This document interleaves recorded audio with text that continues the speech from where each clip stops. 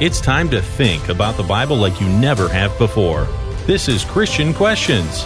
After the podcast, check out everything ChristianQuestions.com has to offer. Also see our weekly video series releases at ChristianQuestions.com/YouTube. Now, here's your hosts, Rick and Jonathan. Benjamin Franklin once said, "The people heard it and approved the doctrine and immediately practiced the contrary." I'm Rick, and this is not your typical Christian commentary as we look at Bible-related topics from a different perspective. I'm Jonathan. This podcast centers on godly principles, family values, and honest dialogue in a politically free zone.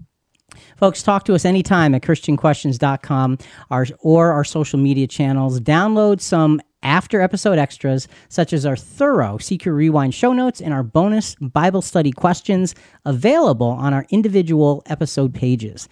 And look for new videos for all ages every week at ChristianQuestions.com/YouTube. So, Jonathan, what are we talking about today? Well, Rick, our question is, does the Apostle Paul contradict himself? Part 1, Contradiction Series. Our themed texts, plural, are found in 1 Corinthians 10:33, just as I also please all men in all things, and Galatians 1:10. If I were still trying to please men, I would not be a bondservant of Christ. Okay, a couple of different things going on there. Folks, the Apostle Paul is a Christian icon. He essentially wrote half the New Testament and as he carried the gospel far and wide. He suffered dramatically for his faith, was challenged regularly by those in authority, and even stood up to the Apostle Peter when it was needed. When you read his words, you cannot help but see his love for God and his undying devotion to Jesus. With all of the good that he did, there are many who sit here now, 2,000 years later, and claim he was a self-absorbed, self-contradictory man. They make lists of things he said and wrote and seem to relish his apparent instability. So, did the Apostle Paul contradict himself? Did he say different things to different people just to gain their favor? Coming up in today's podcast, we all know the story of the Apostle Paul's conversion to Christianity. But did you know that it was told 3 times in Scripture and the accounts seem to be contradictory? Was his conversion real or just a story? We handle this in segments 1 and 2. Was the Apostle Paul just a people pleaser, just trying to make everyone feel good so they would follow him? Some folks claim he was, and their evidence is in his own words. Are they right? Find out in segment 3. Did you know the Apostle Paul called himself the worst sinner of all? How does that square with living a Christian life of sacrifice and righteousness? And we can find that out in segment 4. And finally, was Paul a devious, self-serving, money-hungry deceiver? Some say he was, and their proof is once again from his own words. Segment 5 will reveal the facts. So, Jonathan, with us today is Julie for the Contradiction series. Hello, Julie. How are you? Nice to have you back. Hi, Rick and Jonathan. How are you? Doing good. Good. Okay. So this program is very interesting. Our research team wanted to present you with some tough contradictions because I know that you are not afraid to tackle any sincere question. So I'm used to seeing atheists attacking the Bible, but I was shocked to see that there's this entire group of Christians attacking the Apostle Paul, calling him a false apostle and protesting his extensive writings in the New Testament. And some are extremely sincere and very pained by the results of their studies. So this topic is so big that we're going to spend the entire month of podcasts, the next 4, on Paul. Now, the first 2 are going to be about Paul himself, and the next 2 are going to address the allegations of how Paul's teachings supposedly contradict with those of Jesus himself.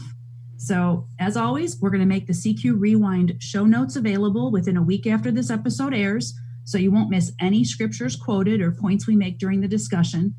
And for any listener who's just starting out, we're going to add a brief summary of who Paul is in the Rewind. He was originally named Saul and then referred to himself as Paul once he started speaking to a Greek audience. So you'll hear us say Saul, Paul, throughout the program. Okay, so a lot coming up. And Rick and Julie, the only way to find out is to examine the accusations one at a time. Now look, Jewel, my wife, and I named our son after the Apostle Paul.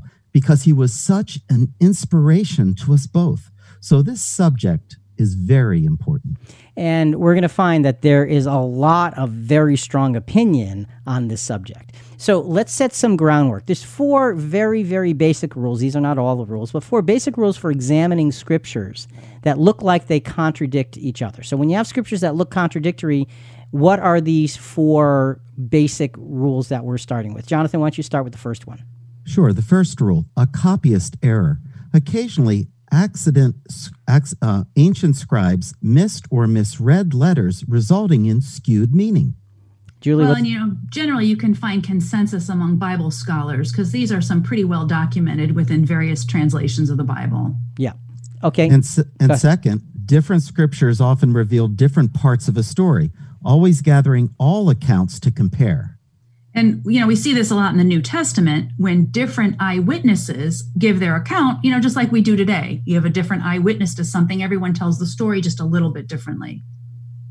And thirdly, clarity of context and an understanding of words within that context help find true meaning. Trivia time. What's Rick's favorite word? That's right, context. It's surprising how many times enemies of the Bible will pull out words or phrases and say, aha, without reading the context or understanding the time or the culture that's being described. And that's why it's my favorite word. Anyway, Jonathan, what's next? And the fourth rule, the Bible is to be understood in the context of ages and dispensations. God's dealing with humanity do change as he shows us the step-by-step pathway back to him. And if I've taken anything away from being a long-term listener of Christian Questions, it's this. Remember, all scriptures do not apply to all people at all times. And properly categorizing who, when, where, and why sets the biblical record into an organized time plan, which opens the Bible up to new levels. And if you go to ChristianQuestions.com, find the tab called Bible Study with great resources on how to get started with things like all scriptures do not apply to all people at all times. Okay, so there's a lot here. Let's jump into just an introductory statement from somebody who is a dramatic critic of the Apostle Paul. This is from IRCR Media, and the YouTube video is actually called Why Did Paul Lie?, which is pretty dramatic. Let's hear what she says. Another reason, this is the most obvious reason why I think that Saul of Tarsus is a liar. Most people consider him an apostle because of his conversion on the road to Damascus, where he was confronted supposedly by Yeshua, which would technically make him a Messiah, an apostle, if he was standing in the presence of the Messiah. But there's some inconsistencies in the scripture, of his supposed conversion on the road to Damascus. So we're going to talk about those supposed inconsistencies, and just because you're in front of Jesus doesn't make you an apostle. I just want to make that statement. There are lots of individuals in front of him who followed him who were not apostles. I have a lot to say about this. I'm going to hold my tongue for now. So let's get into the conversion. Contradiction or needing a clear explanation. Okay, the 3 accounts of the Apostle Paul's conversion have significant discrepancies. So Jonathan, take us through those. Okay, Rick and Julie, in 2 accounts that says Paul fell to the ground. Let's start in Acts 9, verse 4. And he fell to the ground and heard a voice saying to him, Saul, Saul, why are you persecuting me? Next, in Acts 22, verse 7, it says, and I fell to the ground and heard a voice saying to me, Saul, Saul, why are you persecuting me? Now, in one account, it says that they all fell to the ground, and that's in Acts 26, verse 14. And when we had all fallen to the ground, I heard a voice saying to me in the Hebrew dialect, Saul, Saul, why are you persecuting me? It is hard for you to kick against the goads. So the question is, who's on the ground? Did just Paul fall, or did everyone in the group fall? And I'm even going to add the beginning of Acts 9:7. It says the men who traveled with him stood speechless. But Jonathan just read in Acts 26:14, they fell on the ground. So this might not seem like a consequential detail, but critics say Paul is a false apostle because he was not originally appointed by Jesus. They point to inconsistencies in the story of the road to Damascus, the conversion of Saul as evidence that it didn't happen, and therefore he's illegitimate. And that's a big accusation. So that's why we want to go through this carefully. Okay, and so now there's one other set of contradictions, Jonathan. Let's take us through those. Yeah, the next problem is, in one account, it clearly says that Paul's traveling companions heard the voice from heaven. Acts 9, verse 7. The men who traveled with him stood speechless, hearing the voice, but seeing no one. Now, in another account, it says they did not hear the voice, in Acts 22, verse 9. And they that were with me saw indeed the light, and were afraid, but they heard not the voice of him that spake to me. So what is the real story? Yeah, are we standing? Are we falling? Do we hear the voice? Do we not hear the voice? Let's dig in. Okay, so that's why we need to go through this piece of Paul's life, this very first piece of his Christian life, with some great detail. So really, it comes down to this. Somebody once said, the devil is in the details. Is there darkness in these details? Should we be worried? While these details seem small, they are significant. How do we find out what the real truth is? Are you just getting started in your Bible studying? Or are you a weekly listener looking for more after the podcast? Go to ChristianQuestions.com, then click on the Bible Study tab to see our concise companion Bible study questions.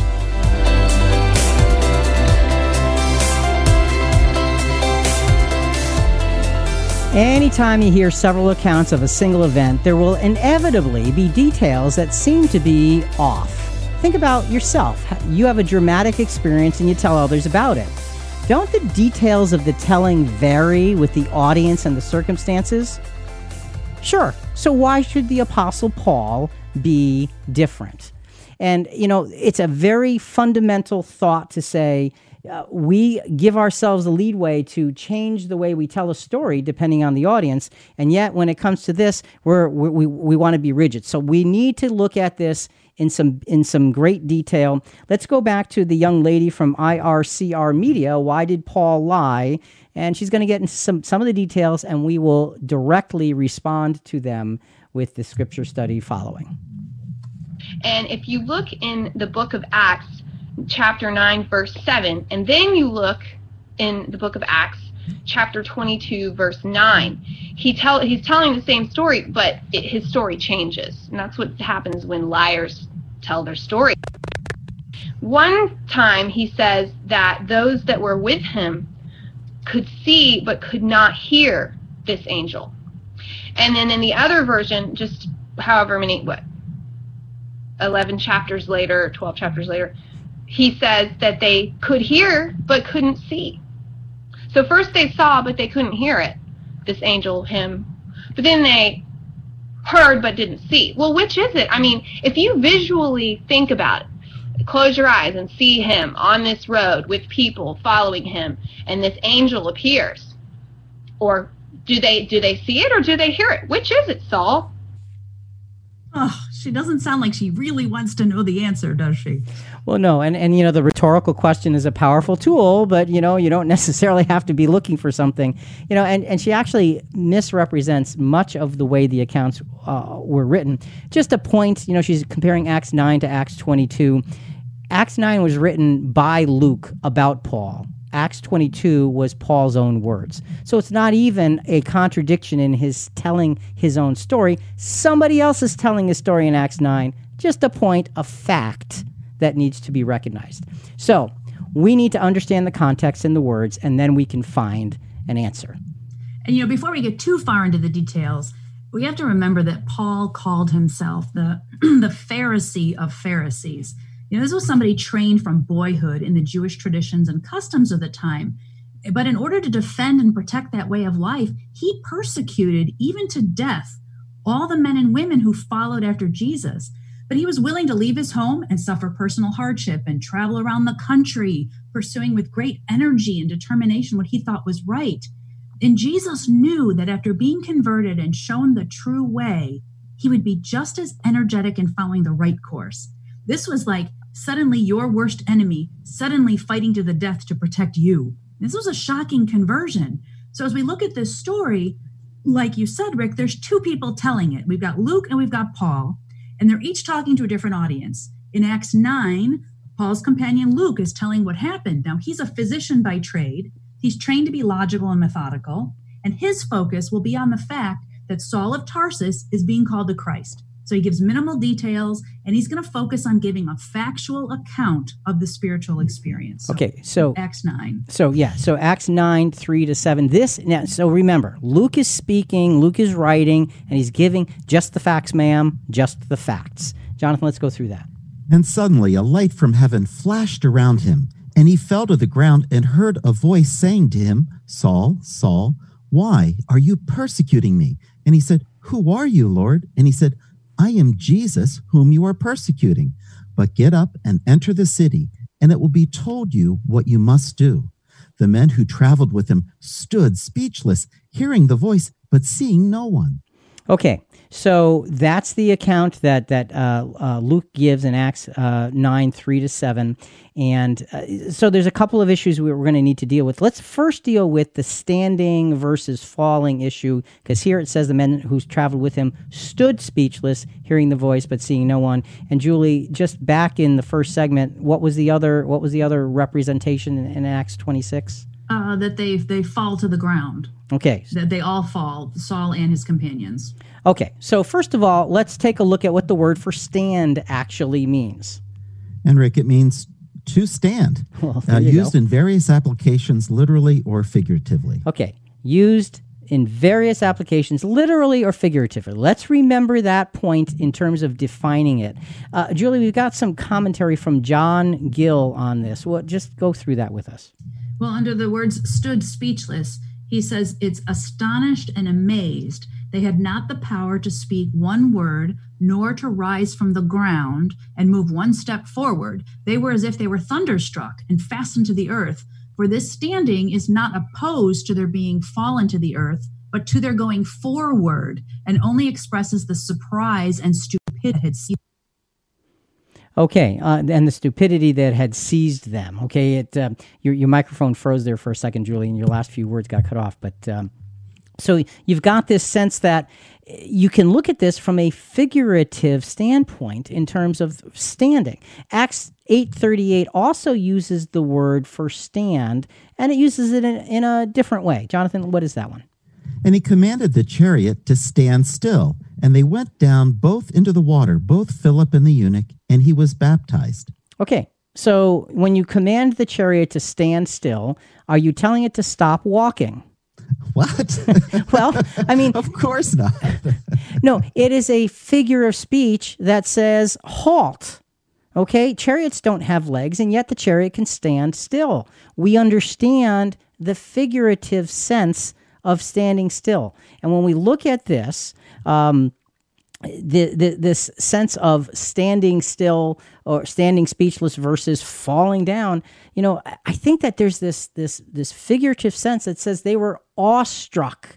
They were completely beyond themselves and didn't know what to do, and were almost paralyzed in their certain circumstance there. So when you look at that and you say, well, did they stand or did they fall? Yeah, they did. But it's not being literal. Sometimes we forget that words in Scripture can have a figurative sense as well as a literal sense as well. You gotta give language the ability to do that, because they weren't stupid back then. They were very, very well spoken, and the Greek language and Hebrew language are very, very, very deep in their meanings, and you have that figurative sense. So stood still, falling down, fine, it works because you got the figurative sense. So let's push forward a little bit. Now the hearing versus not hearing of those who were with Saul. This is a little bit more of a deep issue, because in Acts chapter 9, which, Jonathan, you just read, Luke uses the most common word for hear in the New Testament. In Acts 22 and Acts 26, the same word is used for those who are with him, those who are traveling with Paul, hearing and not hearing. So the same word is used to say they heard. That is also used to say they didn't hear. And you say, aha, now we've got you. now we've got the contradiction. How could this not be a contradiction? Julie? So we're going to read in Acts 22 next. This is the second recounting of this. And now this is something that Paul is going to actually speak. Now, Paul's in Jerusalem, and he's addressing this hostile crowd that had literally just been beating him. They're accusing him of defiling the temple and telling people to disobey Jewish laws. And some even mistook him for a wanted criminal that had been in the area causing trouble. So now he's in this protective custody with the Roman commander. The crowd is yelling, "Kill him." And he asks if he could talk to the Jewish people in his own defense. So he starts to tell his own story, focusing on his personal spiritual experience that led him to Jesus. Let's read Acts 22, 6-9. As I made my journey and was come nigh unto Damascus about noon, suddenly there shone from heaven a great light round about me, and I fell unto the ground, and heard a voice saying unto me, Saul, Saul, why persecutest thou me? And I answered, Who art thou, Lord? And he said unto me, I am Jesus of Nazareth, whom thou persecutest. And they that were with me saw indeed the light, and were afraid, but they heard not the voice of him that spake to me. Okay, so he says in verse 7, and I heard the voice. And then in verse 9, he says, they heard not the voice of him that spake to me. That word for heard and heard not, that's the same exact basic word. So Jonathan, what does that word actually mean? Well, Rick, it simply means to hear in various senses. Okay. Okay, well, let me jump in with the Thayer's Greek English lexicon of the New Testament, because that says that this word means to comprehend, to understand, to perceive the sense of what is being said, as another definition besides just, hearing with our ears. So I think the companions heard something, but they didn't hear a comprehensible voice because that message was to Saul alone. So the word itself literally means to hear in various senses, and also has the sense of comprehending as well. So we've got some pieces. And folks, look, if you want to understand Scripture and you want to say, okay, does this harmonize or does it not harmonize? You need to be fair with the details. And when we use a word that has a lot of details involved in its meanings, to be fair, you have to put those meanings on the table and say, can it work out? Can it work out in this scripture? So let's go a little further. Julie, we've got another commentary from Matthew Poole. And when we were talking before, you said you needed to translate it into English. So you're going to paraphrase it? Yeah, it's a little oldie English. Okay. So I'm going to put a little paraphrase on there. So he said, this may be added to what was formerly said, that the men who traveled with Paul may be said not to have heard the voice of him that spake, because they didn't understand it or obey it. They were not converted as Paul was. By the Hebrew language, putting the word hearing, meaning to obey, obeying, as in many scriptures, both Paul who spoke and Luke who wrote this history, they understood exactly how that Hebrew would have been used. It's kind of like I can ask my husband to do something and I know he hears me, but he didn't hear me. Okay. Right? I've never heard of that kind of thing before. How about you, Ray? No, Jonathan, never heard of that whatsoever. Ever. Okay. Yeah. All right. So I think they might have heard, but they didn't hear. You know what I mean? Well, yeah. And so what we're saying is Luke was entirely correct, in his rendering when they said, the men stood speechless, hearing the voice, but seeing no one. The others audibly heard something, a voice. Maybe it was not. It wasn't understandable. It was a simple factual statement from Luke. Paul is also entirely correct. The others did not understand the voice that spoke to him. And that's a key point in this. He's saying that voice was for me so I could hear. They didn't get what was being said to me. Their minds were not changed. This is two authors telling the same story from two different perspectives. And Rick and Julie, there's a similar case recorded in John 12, verses 28 and 29, where it is stated that our Lord Jesus heard a voice from heaven saying, I have both glorified it and will glorify it again. But the people that stood by and heard the voice understood not the words, but said that it thundered. So Saul and all his company, in one sense of the word, heard the sound or voice, but in another sense of the word, he alone heard the voice. We use this same form of expression in our daily conversations today.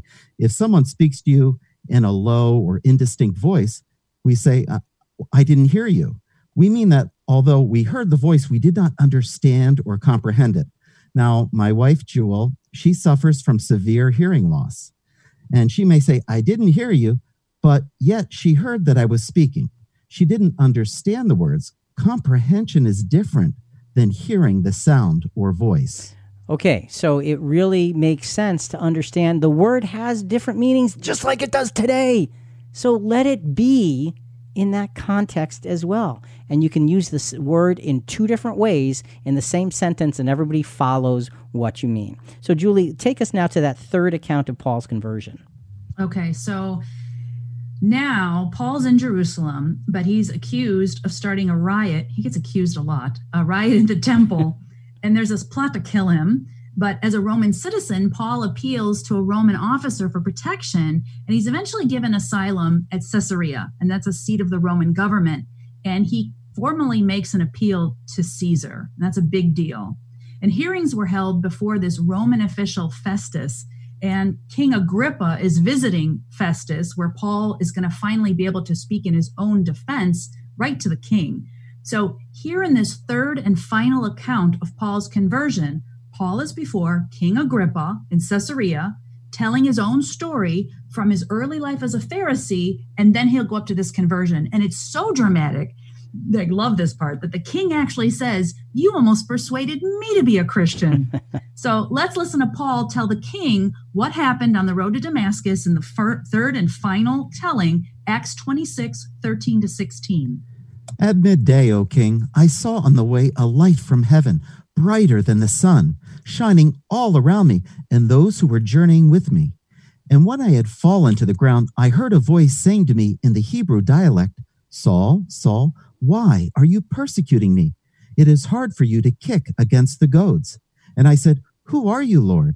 And the Lord said, I am Jesus whom you are persecuting. But get up and stand on your feet. For this purpose I have appeared to you, to appoint you a minister and a witness, not only to the things which you have seen, but also to the things in which I will appear to you. So Paul is wrapping up his witness to King Agrippa now. He's given the story in much more detail because he's in a friendly environment speaking one-on-one. And that's when we tell the stories with the greatest detail, when you've got somebody who's really listening and wanting to hear you. And he said, I heard this voice. So now as he begins to wrap it up, we're going to jump down to Acts 26, verses 28 and 29, and hear what some say is the contradiction. Agrippa replied to Paul, in a short time you will persuade me to become a Christian. And Paul said, I would wish to God that whether in a short or long time, not only you, but also all who hear me this day might become such as I am, except for these chains. All who hear me this day. Was he saying all who hear just the audible sounds of my voice? Or is he saying all who are unable to understand what I'm saying this day? Understanding, for sure. So, folks, it's not that hard. Just look at the words and give the words the leeway that we give our own language and our own communication, and you can see it actually does make sense. Paul is saying, all understand who perceive what I'm saying this day. I heard the voice. The people who were with me heard the voice, but they didn't hear the voice. There is no contradiction with that. There absolutely is no contradiction with that. It's a matter of the semantics and understanding how it all works. So let's wrap this piece up. What's our conclusion, Jonathan? Intent, authorship, and language cannot be laid aside when we are attempting to truly understand biblical meaning. And to apply that, those with Paul did fall down as he did, and they did hear a voice, although they didn't understand it. It's pretty simple. Folks, this is really not that difficult if we allow ourselves to see the value of what the scriptures are actually telling us in these three different accounts. Subtlety and detail. Without an understanding of both, we simply cannot expect to comprehend the Bible. With Paul's conversion straightened out, our next question is, was Paul a master of doublespeak? Learning about your hosts is always a good thing. Rick and Jonathan both love studying the Bible and sharing their thoughts with you every week. Did you know they've been doing this program for over 20 years? It started as a radio show in 1998. We moved to an exclusive podcast in 2016 and have enjoyed talking to all our listeners all over the world. Plus, these guys are best friends and longtime students of the Bible. That's part of why our Christian Questions team of volunteers and listeners feel like it's a big family. Talk to us anytime and hear over 1,000 archive programs at ChristianQuestions.com. Now, let's get back at it. What's next, Rick?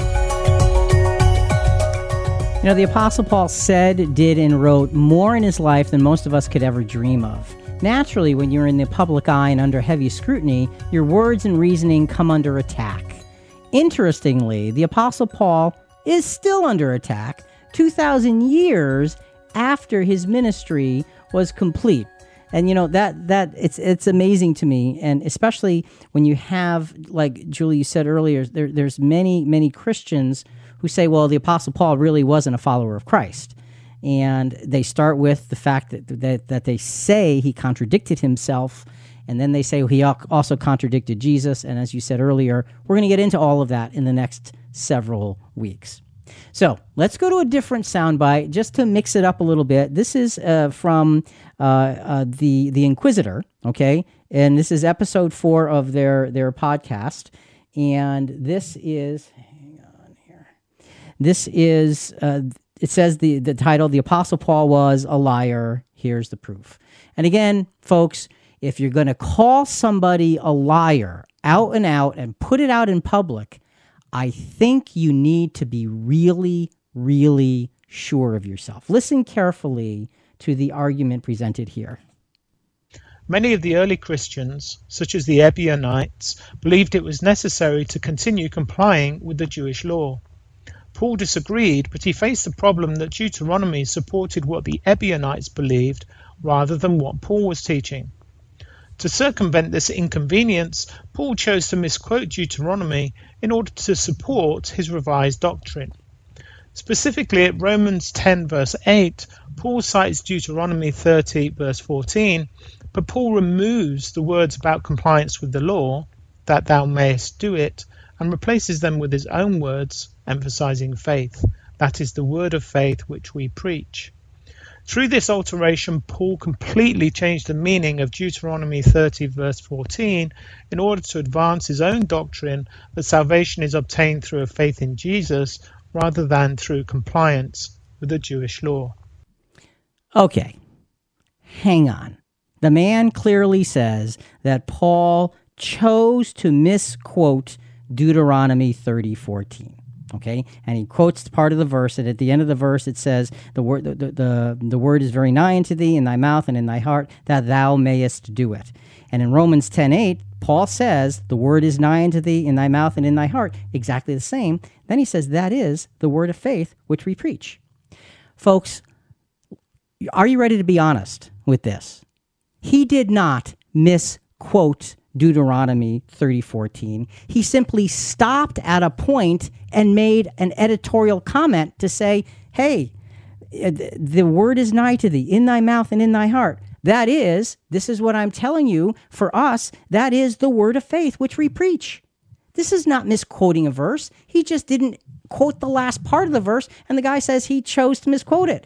If somebody is that's a complete misrepresentation of what Paul did. And apparently, this man does not understand the way the Pharisaical rules worked with quoting the Old Testament. We're not going to get into it all now, but it's a fascinating study when you understood how they did it.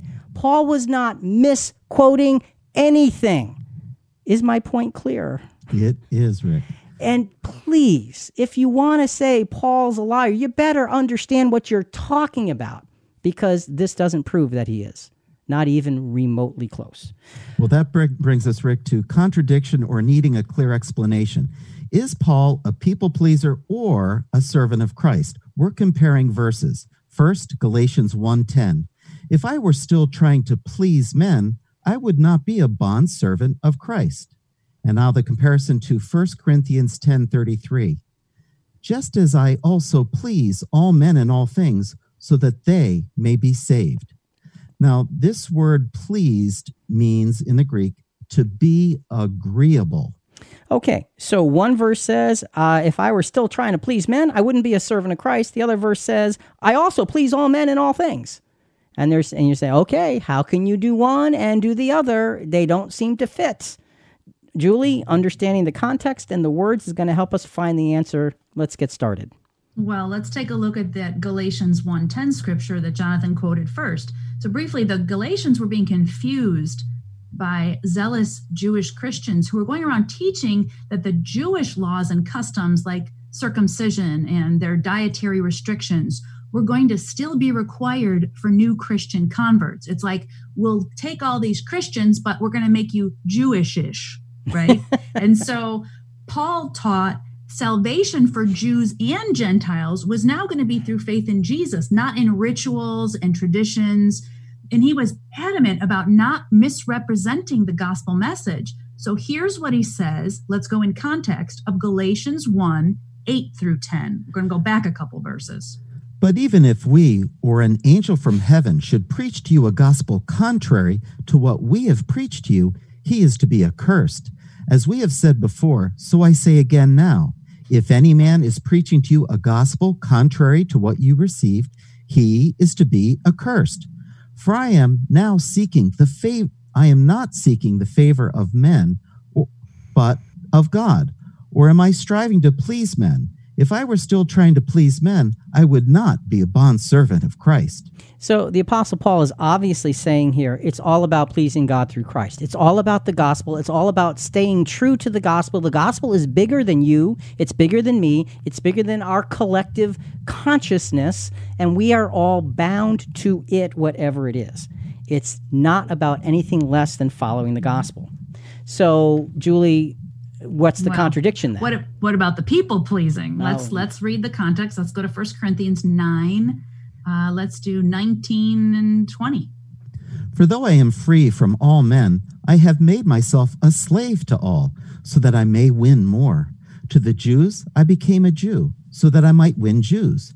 To those who are under the law, as under the law, though not being myself under the law, so that I might win those who are under the law. Now think about it, Rick and Julie. He's relating as he's witnessing to people the gospel. What a novel idea. Relate to the person you're talking with. Think about in Athens, when he came to that city and he saw all of these idols around, and he's like, how am I going to get through to these people? Right. And he saw an idol that says, the unknown God. He says, oh, I can use that to proclaim the true God. What an amazing and powerful tool that is for communicating.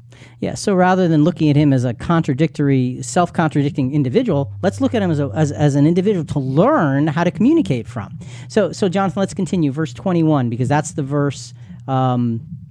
Let's just continue that. I'm sorry. To those who are without law, as without law, though not being without the law, God, but under the law of Christ, so that I might win those who are without law. Okay, so he's saying those who are outside of the law, those who are just, kind of living their own lives, I'm going to be to them like them. But I'm under the law of Christ, so I'm going to do it. I'm going to communicate with them and not leave who and what I am and what I stand for. And then the verse that people say is a contradiction, verse 22. To the weak I became weak, that I might win the weak. I have become all things to all men, so that I may be, by all means, save some. So I have become all things to all men. He's not saying that I'm a chameleon and I'm blending in perfectly with whatever group of people I'm with in this verse, and in the previous verse saying, no, I don't try to please men. He's saying I am communicating with. I seek to identify with people in their present condition so I can say, I understand where you're at. I get a feel for your experience. And I've had experiences similar to that. And let me tell you what I found out. And then being able to witness. So rather than being something of a contradiction, like we said, it's a really strong tool. Yeah, I'm really excited about when we study the Apostle Paul, because the more you look at him, the more you realize he was perfectly chosen for the immense job of communicating the gospel message to as many people as possible in a short amount of time. And if you look at his resume, he checks all the boxes. He studied Judaism with the famous Gamaliel, I think I said that right, who was the main leader of the Sanhedrin, considered to be the greatest teachers in all of Judaism, so that gives him credibility. He describes himself as this Pharisee of Pharisees, so he knows the Jewish law backwards and forwards. And even though he wasn't trained in the Greek schools of speech making, he was fearless, and he never missed an opportunity to talk about Christ. He's Jewish, but he's also a Roman citizen, having been born in Tarsus, Turkey. And so this pedigree allows him to minister to both Jewish and Roman audiences. I wanted to give you a practical example.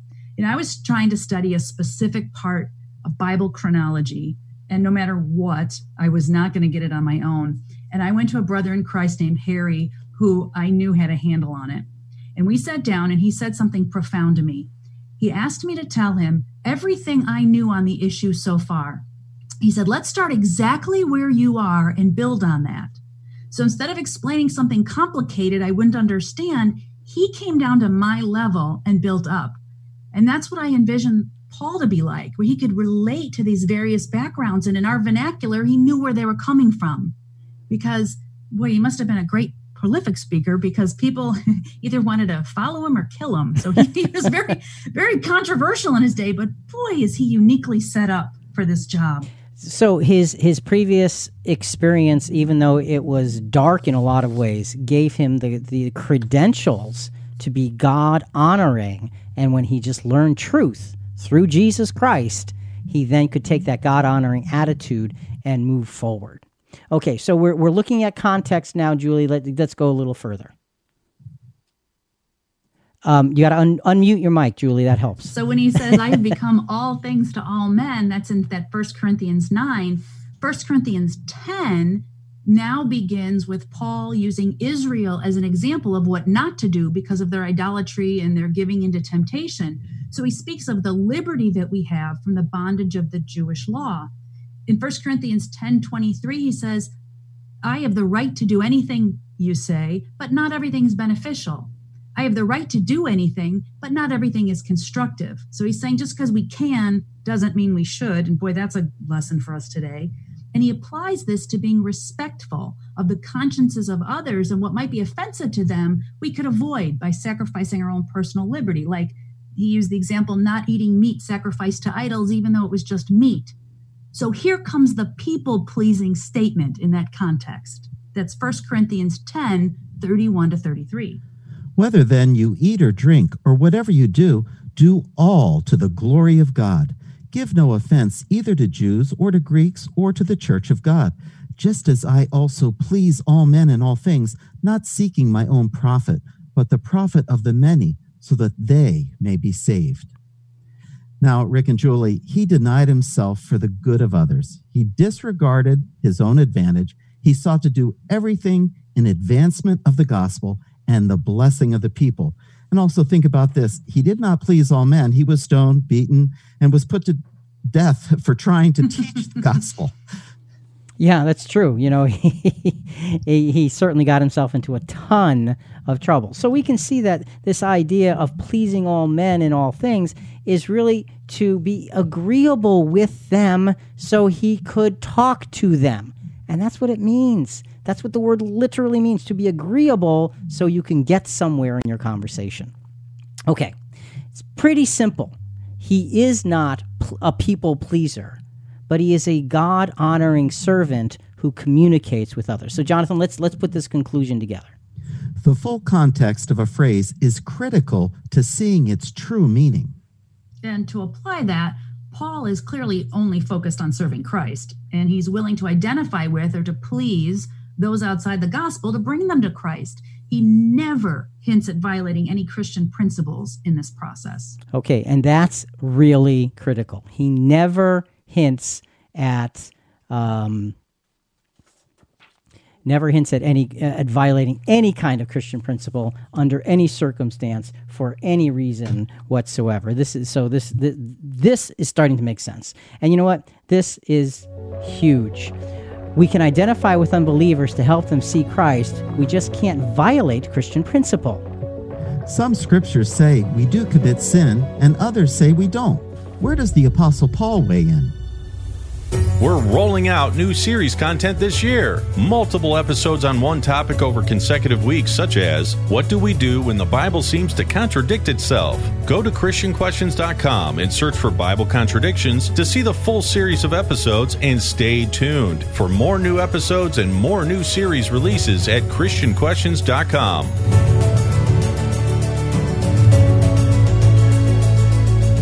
Whenever we talk about sin, we're talking about a problem, and this go-round that we're doing now is no exception. The Apostle Paul weighs in hard and fast on this issue, and as is his style, he comes around as unequivocal. It begins to sound like a broken record, but we need to know the context before we know the answer. And Jonathan, I'm an old guy, been blessed to study the Bible for a long time, and that is one of the biggest lessons I have learned in many, many, many years is what's the context, because that helps you understand what the truth is. If you want the truth, put things in their proper context. Sounds so simple, but how come there's so much trouble? I don't understand. Anyway, let's go to another soundbite. Okay, this again is from the Apostle Paul was a liar. Here's the proof from the Inquisitor. He had said that the Apostle purposely misquoted the end of the Deuteronomy scripture earlier. Now he's talking about two other scriptures. Listen carefully to this. This is a fascinating issue that he brings up. To take one final example, let's consider the book of Hebrews, which many Christians have traditionally attributed to Paul. In the book of Jeremiah, the Jews are said to be God's chosen people, and their relationship with God is compared to that of a wife and a husband. This verse was unacceptable to Paul because he wanted people to believe the Jews were no longer God's chosen people. So the author of Hebrews got around this problem by misquoting Jeremiah 31 verse 32 in order to make it appear that God no longer had any regard for the Jews. As you can see by comparing these two verses, the words are exactly the same, except that Jeremiah described God as being a husband to the Jews, whereas the author of Hebrews altered the wording to convey the exact opposite message, that God no longer had any regard for the Jews. Again, my point here is not that Paul didn't have the right to offer a different teaching. The point is that he did so dishonestly, because he quoted Jeremiah but changed a few key words in order to change their meaning entirely. Man, this is aggravating. I apologize because I told you guys I would not be aggravated, but this really is deeply maddening. Because here's a man who is saying, well, look, the verse was unacceptable to the Apostle Paul. So what he's doing is he's making a conclusion based on what he thinks he knows.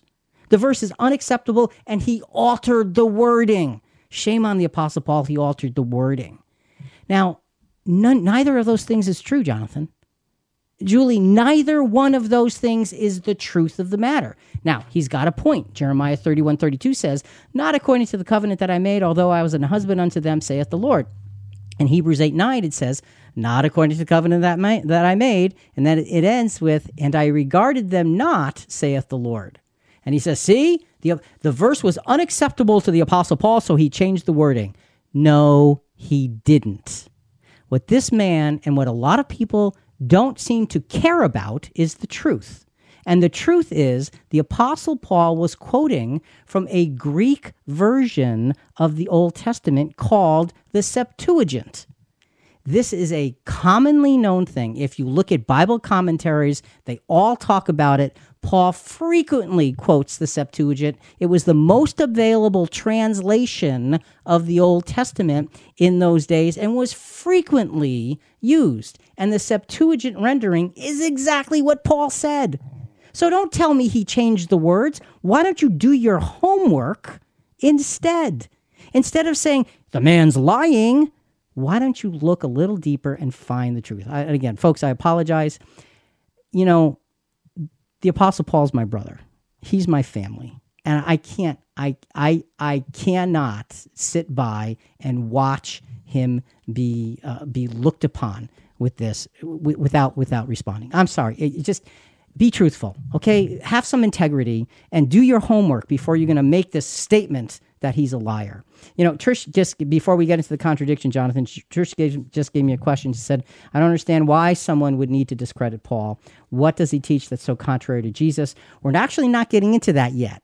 Couple of weeks, we're going to spend 2 entire podcasts on what some look at as Paul's teachings versus Jesus' teachings and how they supposedly clash against one another. So that's coming up soon. Now, Jonathan, the contradiction. Contradiction or needing a clear explanation. Is Paul the worst sinner or a sinless child of God? A side note, the contradiction is not Paul speaking against himself. It is between he and John. So we're looking at 1 Timothy 1, verse 15. Christ Jesus came into the world to save sinners, among whom I am foremost of all. And now in John, 1 John chapter 3, verse 9. No one who is born of God practices sin, because his seed abides in him, and he cannot sin. So, Rick and Julie, how can these 2 scriptures be in harmony? Well, Jonathan, the answer is really simple. If you understand the context and the words, you're going to find the answer. So, Julie, take us through that. Well, Jonathan read no one who is born, and I think that word actually should be translated begotten of God. And last week, you did an entire program on what does born again mean. But yeah, these statements are completely opposite. Is Paul the worst of sinners? Or because he's begotten of the Holy Spirit, he can't sin? And does that mean that you and I can't sin? So here's another example, I think, where context gives us the answer. Paul was not afraid to admit to anyone who would listen that he had committed all these horrible sins in his past. And he did that once, at least, in 1 Timothy 1, 12 to 16. I thank Christ Jesus our Lord, who has strengthened me, because he considered me faithful, putting me into service, even though I was formerly a blasphemer and a persecutor and a violent aggressor. Yet I was shown mercy because I acted ignorantly in unbelief. And the grace of the Lord was more than abundant, with the faith and love which are found in Christ Jesus. It is a trustworthy statement, deserving full acceptance, that Christ Jesus came into the world to save sinners, among whom I am foremost of all. Yet for this reason I found mercy, so that in me, as the foremost, Jesus Christ might demonstrate his perfect patience as an example for those who believe in him for eternal life. So Paul's point here is pretty simple. I've been forgiven for my blasphemous past. I've been forgiven. What an example of hope to others, because I was pretty hideous before God through Christ in what I was doing. So what he's doing is he's making a point to say, this should be an encouragement to you. The badness of my own life should be helping you. And, the word could be translated chief, worst, or foremost. He's saying he had been an open opposer to the truth. He was transformed from an enemy of Christ and his church to become a friend and a zealous servant. I think he was showing humility in 1 Timothy. Definitely. I want to refer our listeners to episodes 9:12 and 9:14 called Will My Regrets Ever Leave Me Alone? There was a 2-part series, and there you used Paul as the primary example of how he could let his sinful past make him feel so bad that he wouldn't be able to move forward for the Lord. But, Paul never covered up anything that he did. He confronted these things, and he used them as stepping stones and teachable moments. So, all right, Paul's the worst of the sinners, right? How does he get to the part where he says that followers of God have no sin? If he's a follower of God, how can that be? Let's start in 1 John 1, and then we'll move into 1 John 2. But if we walk in the light, as he himself is in the light, we have fellowship with one another, and the blood of Jesus, his Son, cleanses us from all sin. If we say that we have no sin, we are deceiving ourselves, and the truth is not in us. Okay, so John is saying very clearly, we have sin. If you say that you don't, you're deceiving yourself, and there's no truth in you. Jonathan, continue. If we confess our sins, he is faithful and righteous to forgive us our sins and to cleanse us from all unrighteousness. If we say that we have not sinned, we make him a liar, and his word is not in us. See, so John is emphatic here. He's emphatic. We are all sinners. He's saying it again and again. And now, as you said, Julie, we're getting into 1 John chapter 2. He's continuing this theme into chapter 2. And again, we're working up to the context of 1 John 3:9. It says, okay, no one who is born or begotten of God practices sin. So how do you get there? 1 John chapter 2, verses 1 and 2. Go ahead, Julie, right before I read this. That first scripture that you just quoted, Jonathan, was 1 John 1, 7 through 10. Right. Okay. And this is chapter 2, 1 through 2. My little children, I am writing these things to you so that you may not sin. And if anyone sins, we have an advocate with the Father, Jesus Christ the righteous. And he himself is the propitiation for our sins, and not for ours only, but also for those of the whole world. So our sins are so apparent and so needy that we have been given Jesus as our advocate. An advocate is somebody who sits by you and represents you and is on your side. The idea of being sinless, okay, because we haven't gotten there yet. All we see is we're full of sin up to this point in John's writings. The idea of being sinless begins to form at the end of this chapter. So, Jonathan, let's move forward to 1 John chapter 2. We just read verses 1 and 2. Let's jump down to 25 to 27. This is the promise which he himself made to us, eternal life. These things I have written to you concerning those who are trying to deceive you. As for you, the anointing which you receive from him abides in you, and you have no need for anyone to teach you, but as his anointing teaches you about all things, and is true and is not a lie, and just as he has taught you, you abide in him. So now it's talking about this anointing, and there's the paradigm shift. Okay, this anointing. What is this anointing? It's the justification of Jesus' blood being applied by granting us the begetting of his Spirit. That's what it's talking about. And Jonathan, that is clearly reflected in 2 Corinthians 5:17. Therefore, if anyone is in Christ, he is a new creature. The old things passed away. Behold, new things have come. So you've got this reconciliation, and we talked about these things just a few weeks ago also. Having been reconciled to God, God can now see us as his children. So because this Spirit life has begun within us, this new creature, that is the subject now that John is speaking of when he gets into the third chapter, 1 John 3, verses 2 and 3. We'll pause there, and then we'll go to verses 9 and 10. Beloved, now we are children of God, and it has not appeared yet what we will be. We know that when he appears, we will be like him, because we will see him just as he is. And everyone who has this hope fixed on him purifies himself just as he is pure. The one who practices sin is of the devil, for the devil has sinned from the beginning. So now the transition here is he's talking to us from the standpoint of being anointed. We're still human. We still sin, but he's saying this new creature in you has got this incredible opportunity and incredible privilege. And again, verses 9 and 10. No one who is born of God practices sin, because his seed abides in him, and he cannot sin, because he is born of God. By this, the children of God and the children of the devil are obvious. Anyone who does not practice righteousness is not of God, nor the one who does not love his brother. So this new creature is what John is calling sinless, and we still, being fleshly beings, daily battle our imperfect, sinful human nature. We're just continually fighting it. So the statement, no one who is born of God practices sin, episode 1110, just last week, Are Christians Really Born Again? I'd mentioned it previously. Is that begotten from above? Anyone who is begotten from above. Right. Meaning someone who has received God's Holy Spirit, and now they are starting on their new life. So the 2 Corinthians talks about this new creature. So we are now old creatures. And so would you say if we sin, when Paul said I'm the worst of all the sinners, is he saying that's his old creature sinning, but his new creature doesn't? How does that work? No, actually, that is exactly how that works. And let me give an illustration, okay? How does this new creature work within inside us? You got this sinless thing inside of you? Yes, because it's the power and influence of God. It is sinless, unequivocally sinless.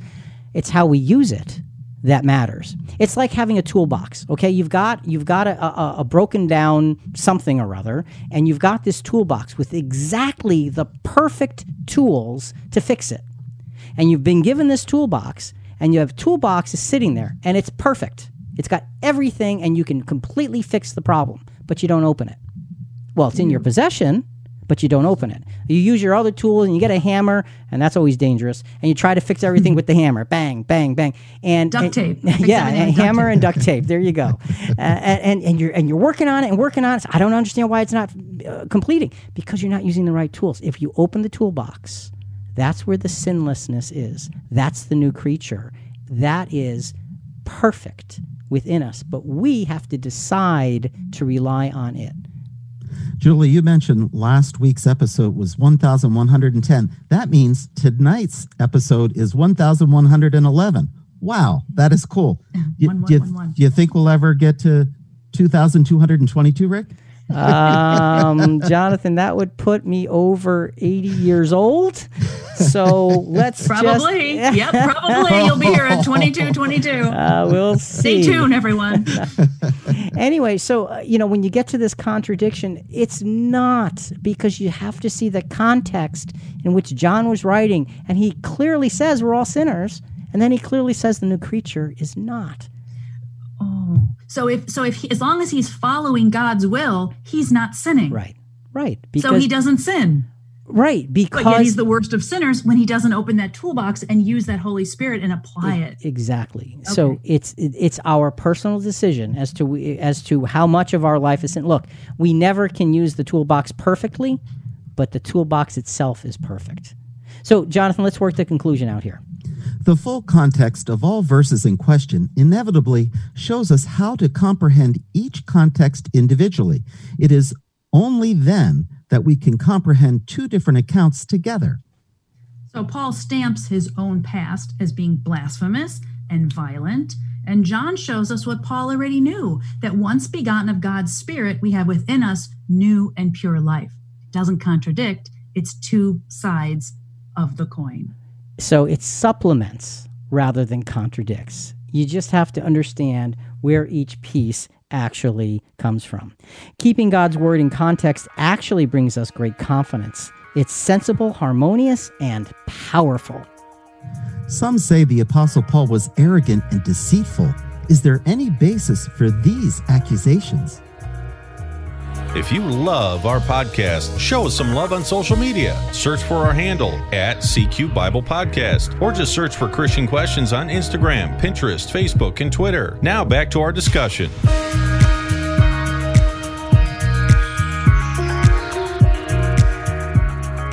We who live at this time in history should especially know how easy it is to mischaracterize someone we're not fond of.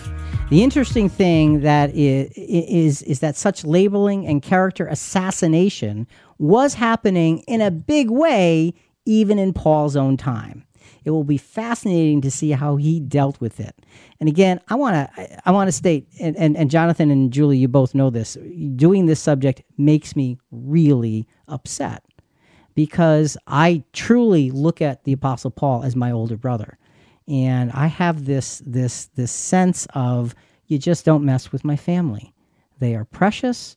He didn't do anything wrong. The things he's being accused of are all off. They don't belong.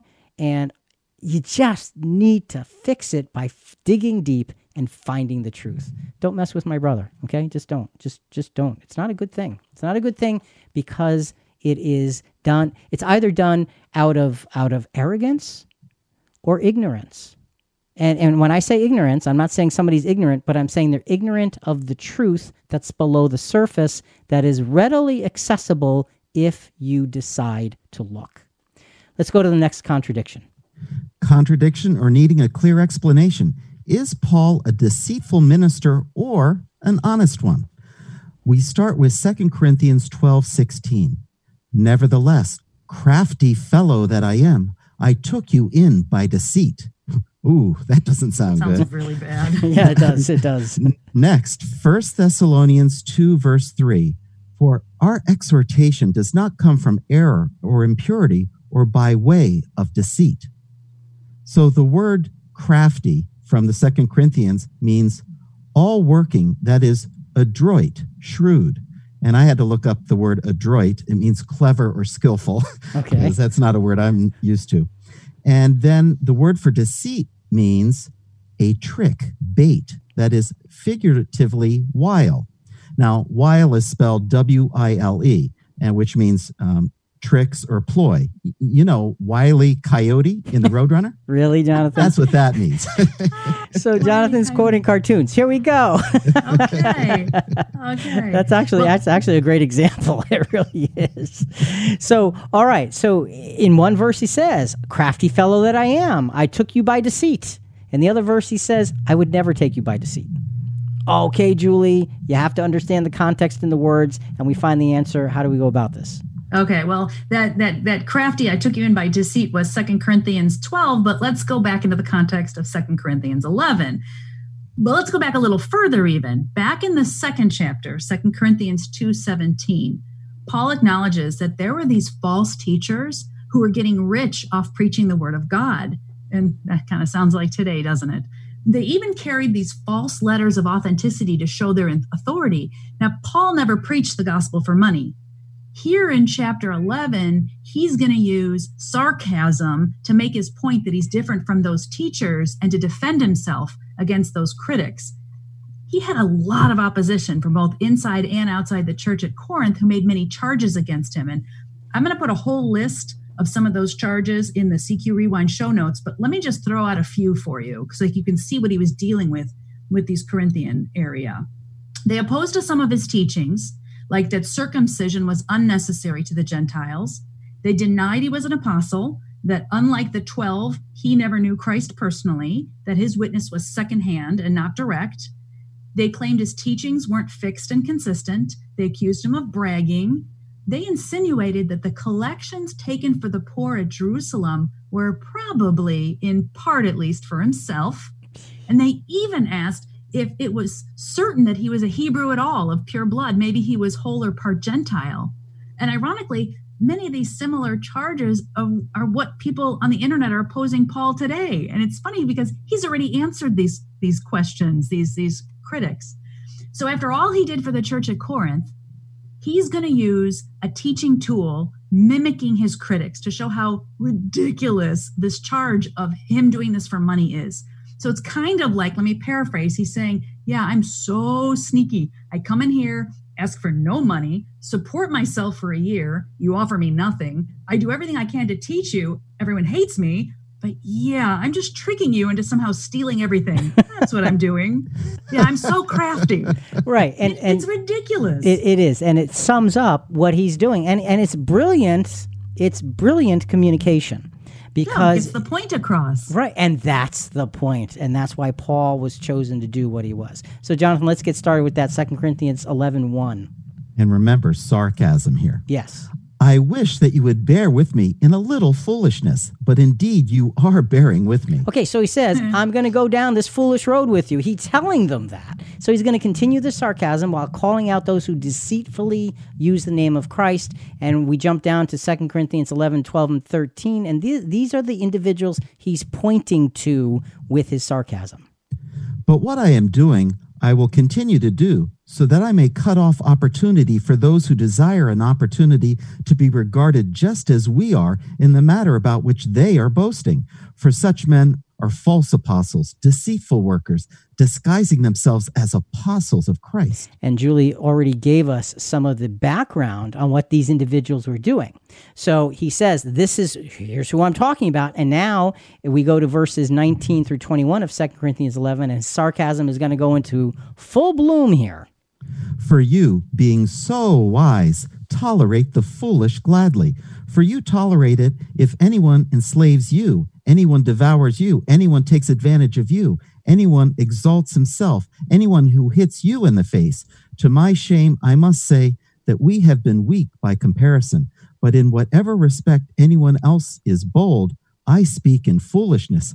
I am just as bold myself. So he's saying, you're so wise and you tolerate those who step on you and take advantage of you and slap you in the face. He's telling them, look at what you're doing. You're listening to the lies and avoiding the truth. So now we move to the 12th chapter, and we're going to see where his sarcasm brings him. 2 Corinthians 12, 14 through 16. We'll do 14 and 15 first. Here for this third time, I am ready to come to you, and I will not be a burden to you, for I do not seek what is yours, but you. For children are not responsible to save up for their parents, but parents for their children. I will most gladly spend and be expended for your souls. If I love you more, am I to be loved less? So he's saying, I'm coming to you for a third time. I'm not going to require anything from you. I'm coming to you because I love you as your parent in Christ, if you will. And I'm coming to give to you. Verse 16. But be that as it may, I do not burden you myself. Nevertheless, crafty fellow that I am, I took you in by deceit. There's the sarcasm. Julie? Yeah, the Living Translation puts verses 14, 15, and 16 in this way. I don't want what you have. I want you. Right. I will gladly spend myself and all I have for you, even though it seems that the more I love you, the less you love me. Some of you admit I was not a burden to you, but others still think I was sneaky and took advantage of you by trickery. So wow, yeah. So there's not a contradiction. There's a man who's reasoning through a serious issue. And Jonathan, let's go to 2 Corinthians 12, 17 through 19. Certainly I have not taken advantage of you through any of those whom I have sent to you, have I? I urged Titus to go, and I sent the brother with him. Titus did not take any advantage of you, did he? Did we not conduct ourselves in the same spirit and walk in the same steps? All this time you have been thinking that we were defending ourselves to you. Actually, it is in the sight of God that we have been speaking in Christ, and all for your upbuilding, beloved. All for your upbuilding. I've been doing everything I've been doing to build you up. Julie, we've got a commentary also from John Gill here about these verses as well. Okay, so John Gill said, these words are not spoken by the apostle in his own person of himself, but in the person of his adversaries, like what they were saying about him. They insinuated to the Corinthians and objected to the apostle that though he did not receive anything from them in his own hands, yet he craftily and cunningly made use of others to drain their purses and receive it for him, which is suggested in the next clause where he said, nevertheless being crafty, I caught you with guile, so say the false apostles of me. In other words, charging him with a wicked and criminal craftiness by making use of other people in a sly, underhanded way to get this church's money when he pretended to preach the gospel freely. And, you have to wonder, what would be Paul's end game? Like, they're accusing him of really the long con, Yeah. He's not making any money. He's been with them for over a year. Nobody likes him. He's been shipwrecked, imprisoned, and beaten, and all he's doing is proclaiming Christ. He's not getting anything out of this monetarily. Right. So the accusation just falls flat on its face. Jonathan, go ahead. And Paul remembers Jesus' teaching in Matthew 10:16. Behold, I send you out as sheep in the midst of wolves. So be shrewd as serpents and innocent as doves. Paul exercised wisdom in his dealing with those whom he desired to bless, hiding from them for a time things they could not appreciate. When witnessing or sharing truth about God with others, we should do the same. Absolutely. So he's living up to the standards and just gets misrepresented because he's living at a very difficult time amongst very difficult people. Julie, go ahead. So wrapping this part up, remember at the beginning of this segment, we had 2 Corinthians text that said he was deceitful, and we now know he was being sarcastic, but we compared it with the one in 1 Thessalonians that said he was never deceitful. So now let's take a look at that one. That's 1 Thessalonians 2, 1-7, that alludes to some of the other abuses Paul endured in different locations. Now here he's talking to the church at Thessalonica in a sober and sincere way, since no one is aggressively challenging him. So he's not being sarcastic at all. Right. So he's straightforward here. Okay, Jonathan, let's go with that one. For you yourselves know, brethren, that our coming to you was not in vain. But after we had already suffered and been mistreated in Philippi, as you know, we had the boldness in our God to speak to you the gospel of God amid much opposition. For our exhortation does not come from error or impurity or by way of deceit? Okay, it's not by way of deceit. It's pretty simple. He's saying it's coming from Christ. And continue those verses. But just as we have been approved by God to be entrusted with the gospel, so we speak, not as pleasing men, but God who examines our hearts. For we never came with flattering speech, as you know, nor with pretext for greed. God is witness. Nor do we seek glory from men, either from you or from others, even though as apostles of Christ we might have asserted our authority, but we proved to be gentle among you, as a nursing mother tenderly cares for her own children. So he's saying, yes, I had to assert some authority as an apostle. That's my responsibility, but I'm also caring for you and think about the imagery, as a nursing mother cares for her children. They are sensitive. They need the care. They need the love. They need the nourishment. And he said, that's what I'm here for. Nothing more, nothing less. That's what I'm about. That's a clear representation of humble, truthful, and spiritual apostleship. Okay, we are needing to wrap this whole thing up so we can see this 1 Thessalonians verse tells us what Paul is all about. And in the verse in 1 Corinthians or 2 Corinthians, it was about using sarcasm. So there's not a contradiction. It's a matter of understanding the context and seeing he's painting a very large picture. So, Jonathan, let's put this conclusion in order. The full context of any scripture will reveal the intention and attitude of the words spoken or written. Understanding is simple with context. And the practical application of that is that the Apostle Paul wasn't crafty or deceitful in his ministry. Like any good speaker, he didn't shy away from using drama or even sarcasm to make his points. And I think that's what we have to really focus on in dealing with this whole thing. So, when we look at these supposed contradictions, what we need to understand is that the Apostle Paul was a brilliant man who was well educated, but more than either of those two things, he was called of God through Christ. He was given God's Spirit, and Christ showed him what the gospel was, and he took that and he brought it to others unceasingly for his entire life. There is no contradiction here. And folks, next week, we're obviously going to be continuing this discussion for the next 3 weeks, actually, because there's a lot to talk about, because those who look at these circumstances just say, look, you gotta admit it. He's not doing it right. No, he is being spiritually minded. We just need to be able to understand it. The Apostle Paul doesn't contradict himself. Think about it. Folks, listen, we really want to hear from you. Give us your feedback or send us your questions on this episode and other episodes at ChristianQuestions.com. Also, a big part of spreading the word about our program is subscribing to Christian Questions in iTunes, Apple Podcasts, Google Podcasts, Stitcher, whatever your favorite podcast channel is. Please rate us, review us. We greatly appreciate it. And as we mentioned, coming up next week, does the Apostle Paul contradict himself? Part 2. You already know the answer. The question is, how do you know? Talk to you next week.